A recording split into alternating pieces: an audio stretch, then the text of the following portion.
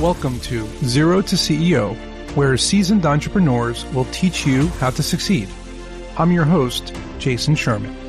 In today's episode of Zero to CEO, I have with me CEO and board chairman of CoinLion, Eric McDonald. Welcome to the show. Jason, thanks for having me. It's good to be here. And the episode is going to be surrounding the future of cryptocurrency and insights that you're going to provide. The crypto market, I mean, it's like a roller coaster, up and down for over a decade. I mean, Bitcoin is obviously the granddaddy, but a lot of altcoins and meme coins and the metaverse and NFTs. There's so many different things that have happened. People kind of don't know exactly what to invest in or what to look for. Take people through what the focus should be if you do want to get involved with cryptocurrency. Yeah, you're right. It's a very, very deep world. And just being candid, like I live this every day, and there's a lot of aspects of meme coins and NFTs that I personally haven't delved, super deep into. I don't know. And part of that is I personally am focused on, hey, what are some of the most stable items, right? So Bitcoin, Ethereum, right? Those are your two biggies. And so what I've personally done is spent most of my time and energy focused on the most stable components of crypto and built a platform that leverages not leverages, but it is built around the volatility, specifically with the top 5 tokens, and that's it. And so there are people that really want to go chase after a meme token, man, have fun. That's not what I've done. Or not have fun and lose all your money. Yeah, exactly. And the same thing with NFTs. NFTs are all over the board. I don't play in that space. And so we focus on the top 5 tokens. They're, the most stable. And I say that knowing that, Bitcoin was down 80%. Yeah, exactly. So I mean, people were really kind of FOMOing in, during the middle of last summer or whatever it was when it went to 60, 70,000 bucks. Yep. And then they thought, oh, it's going to go to 150, 200, that's the cycle or whatever, following the charts, which is hard to do. And then it just crashed, it went down to like 15 grand or whatever. So people, of course, sell off because they want to cut their losses, not realizing if they just hold till the next bull run after the next halving that maybe they'll get their money back times 5. So what are your thoughts on holding long-term and just, fighting through those horrible bear markets? Yeah. So, CoinLion, we've built a platform around essentially algorithmic bot trading, and we've made it really stupid simple for people. Okay. So obviously I am a big believer in trading, in the sense that when the market moves down, we'll have some downside protection, so that you're not losing all the way down. Like you're just not going to be out entirely. Okay. You have stop losses automatically. Yeah, with that stop losses built in there, and it's going to sit tight until the market maybe kind of spins around a little bit. So there's some great reasons why you would do auto trading. Okay. And so like CEO, I've poured millions into the company personally. Clearly I'm bought in. Okay. Right. Now, if you said, Eric, so you're telling me you don't have any Bitcoin that you're just holding on to, I'd be like, no, I do both. So I personally actually believe in doing both. Now, when Bitcoin kind of bottomed out, I made sure to sell all my crypto at the bottom, buy back in at the bottom, so that I could kind of harvest, any of those tax losses. Okay. So did I sell at the bottom? Yes. Did I buy back into the bottom? I absolutely did. Right. So it's more of a tax initiative. You're just showing the loss on paper, but you're buying it back, and you may or may not get it for the exact price, but you're just getting a huge tax write-off. So that makes sense.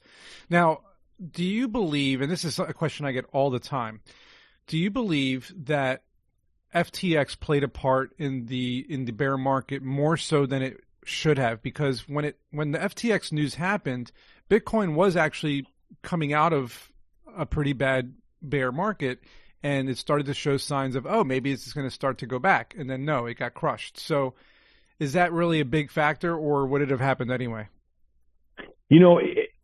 Most of that bear market had already happened, right? And so I don't, that was November of last year of 2022.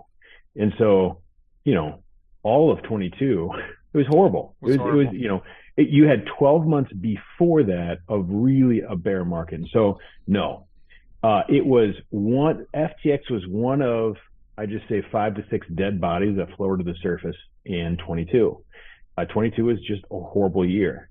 Yeah. Did it really create a lot of uncertainty for people? It did. So that's super unfortunate.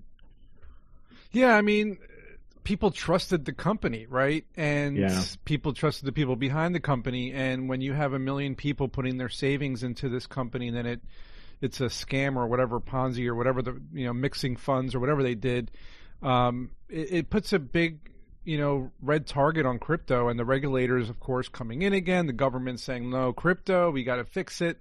And then, of course, there's just constant stuff in the news. So how do you navigate this sea of uncertainty that keeps happening with crypto? Like, is it safe? Is it not safe? Is it a hedge against normal investments? Is it not? Should I put my money in it, or should I put it in the bank? People ask me all the time, and I'm like, do your own research and do what you think is best. But, you tell me. Yeah, no, it's very, very fair. For me, people have asked me this question a lot. Like, how do you prevent this stuff? How do you know what's going to happen? In my belief is that this is it's always going to happen. And the reason is you're always going to find some bad actors that are driven by greed. I believe that greed, go back 100 years, 1,000 years, greed drives bad behavior. And so when I look at what happened under the covers there, all of those really bad business decisions at FTX were driven by greed. Hey, what if we used everybody's money? We moved it over here. We leveraged it this way. Oh, we can make more money if we do this. Okay. Now you look at Silicon Valley Bank. Hey, listen, if we build a business that is focused on this one area only, and we invest it this way, okay, what happened? It collapsed, right? And so I feel like many, many, many times you can look at these scenarios and the business decisions are driven by greed. I'm actually a big believer in the right level of regulations in this space. And you think that that's going to put a positive effect on the overall crypto market? It's going to bring in, institutional investors in because they're going to see, oh, it's regulated, now it's safer. Maybe we can't see a lot of volatility because there's more regulations. Do you think that that's what's going to happen? I do think that there's an aspect of that is good and healthy, is the right level of regulation. In the U.S., the tough part is, like, CoinLine has a money transmitter license, an MTL, and we have this in each state that we're going to do business in. The challenge with that is that every state is going to interpret crypto differently. And so it's like, oh man, can we have one governing body right that just says, here's what you have to do? Is that ever going to happen? I think it will. You think so? I really do. The Fed has to do this, right? Yeah, exactly. And so in our world, we have to report every quarter on what our assets look like. And we have to keep a 1-to-1 ratio at all times.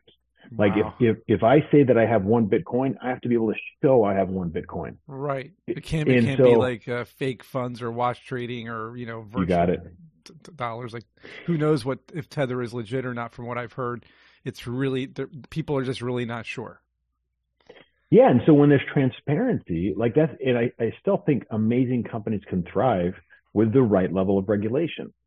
The regulation today, where every state in the U.S. can create their own requirements for, an MTL, it's really hard. It's very, very burdensome.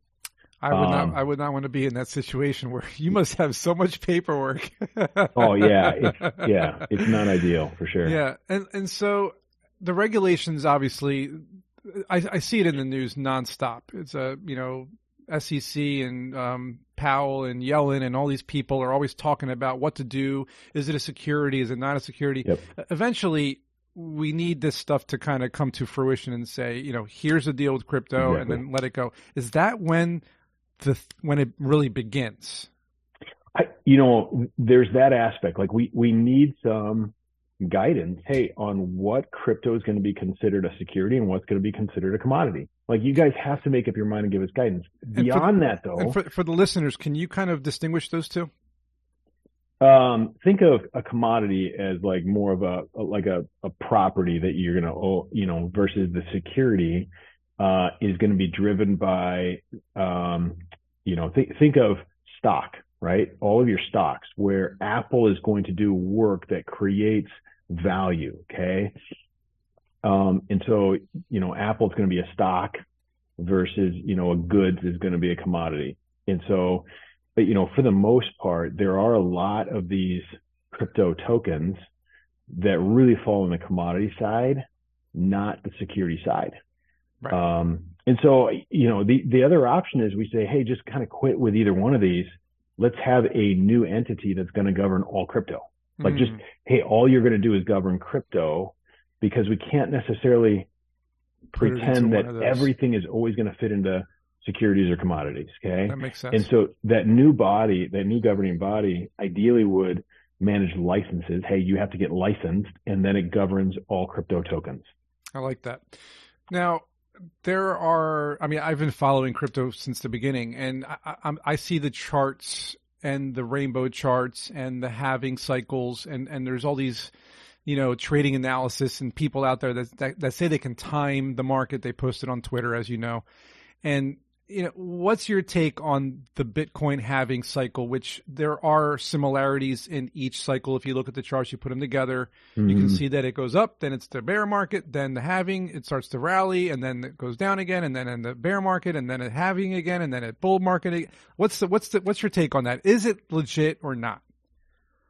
I really do think that there's some truth behind it. The question is on the timing of it, right? And so you just look at the first 4 months of 23.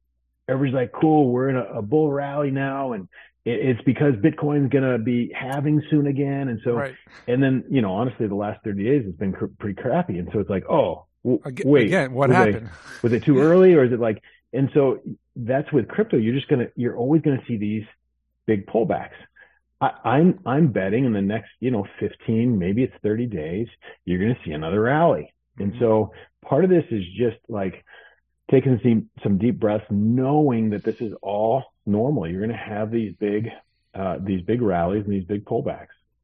All right. And the rally in, the halving May 2024 roughly is going to be the next big one. And they're saying, obviously everyone's saying, well, we didn't get 100K last time. So this time the next rally has to surpass the all-time high. We got it at 100K, 150, 200, 300. Is there any merit to that? Boy, I don't know. I'm going to be the last guy to tell you what prices. Well, let me ask you that. Let me ask you this, because everyone always asks me, and I don't know what to say either. So, do you think Bitcoin will ever reach 6 figures and 7 figures? Ever? Yeah, I would not be surprised if it does. Do I think it's going to take more than 10 years? I do. I think it's going to take a while. But I would not be the least bit surprised if it does. I just think globally you're seeing a lot of shakeup in the currency space right now. I look at the US dollar trying to be dethroned as the reserve currency. It's kind of like, okay, anytime that there's a gap anywhere, it's going to get filled by something. Whether it's our lives, you got a gap in your life, it's going to get filled by something. Okay. Yeah, I've been noticing that too. What you mentioned, the global currencies, right? I see a lot of countries shifting to oil and gold, and then they're trying to debase, like you said, the U.S. dollar. And there's a lot of money out there that could easily just dump into Bitcoin, which would create this humongous jump in value. And there's only 21 million of them. And if you really think about the ones that are lost, there's only 13 million of them, right? Yeah. There's really not that many out there if you really think about it. So, that makes a lot of sense what you just said. So tell me what you think is going to happen if the dollar does continue to get roughed and tumbled. Yeah, you're either going to have countries that band together and say, hey, we're going to use the new digital yuan or whatever it is. Or you're going to see crypto start to fill some of those gaps. Hey, why don't we start using a different, cryptocurrency? And here's one thing I'm probably going to share with you too. In my prior life, I built a healthcare tech company, started in my basement, sold it last year for more than $1 billion. Really cool story. The whole premise, though, was the idea of an electronic medical record that runs on a handheld device. Okay. Now, what inspired me to build this? The Palm Pilot, the BlackBerry, and the Handspring. Now, all three of those have disappeared. Right. I'm pretty sure.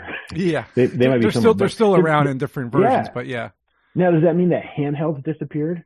Not at all. And so when I tell people the story, I'm like, hey, crypto is going to be the same way, where I believe crypto is here for the long haul. It will not go away. But the tokens today, even like an Ethereum, like, do I believe Ethereum is going to be here? I do. Fast forward 5 years, could it be gone? It absolutely could be. And so going back to, hey, what's going to fill the gap here if the U.S. dollar gets dethroned as a reserve currency? I would not be surprised if certain tokens start stepping up and all of a sudden they're to the moon. To the moon. I love it. And people can check you out where online? Coinlion.com. Awesome. Check it out if you need some crypto help. And Eric, this was awesome. Hopefully we do see a Bitcoin halving rally in the near future. And as always, hope you guys enjoyed this episode, and we'll see you in the next one. Hope you enjoyed the episode. If you learned something today, please support this podcast by subscribing to it, sharing it with your friends, and leaving a 5-star review.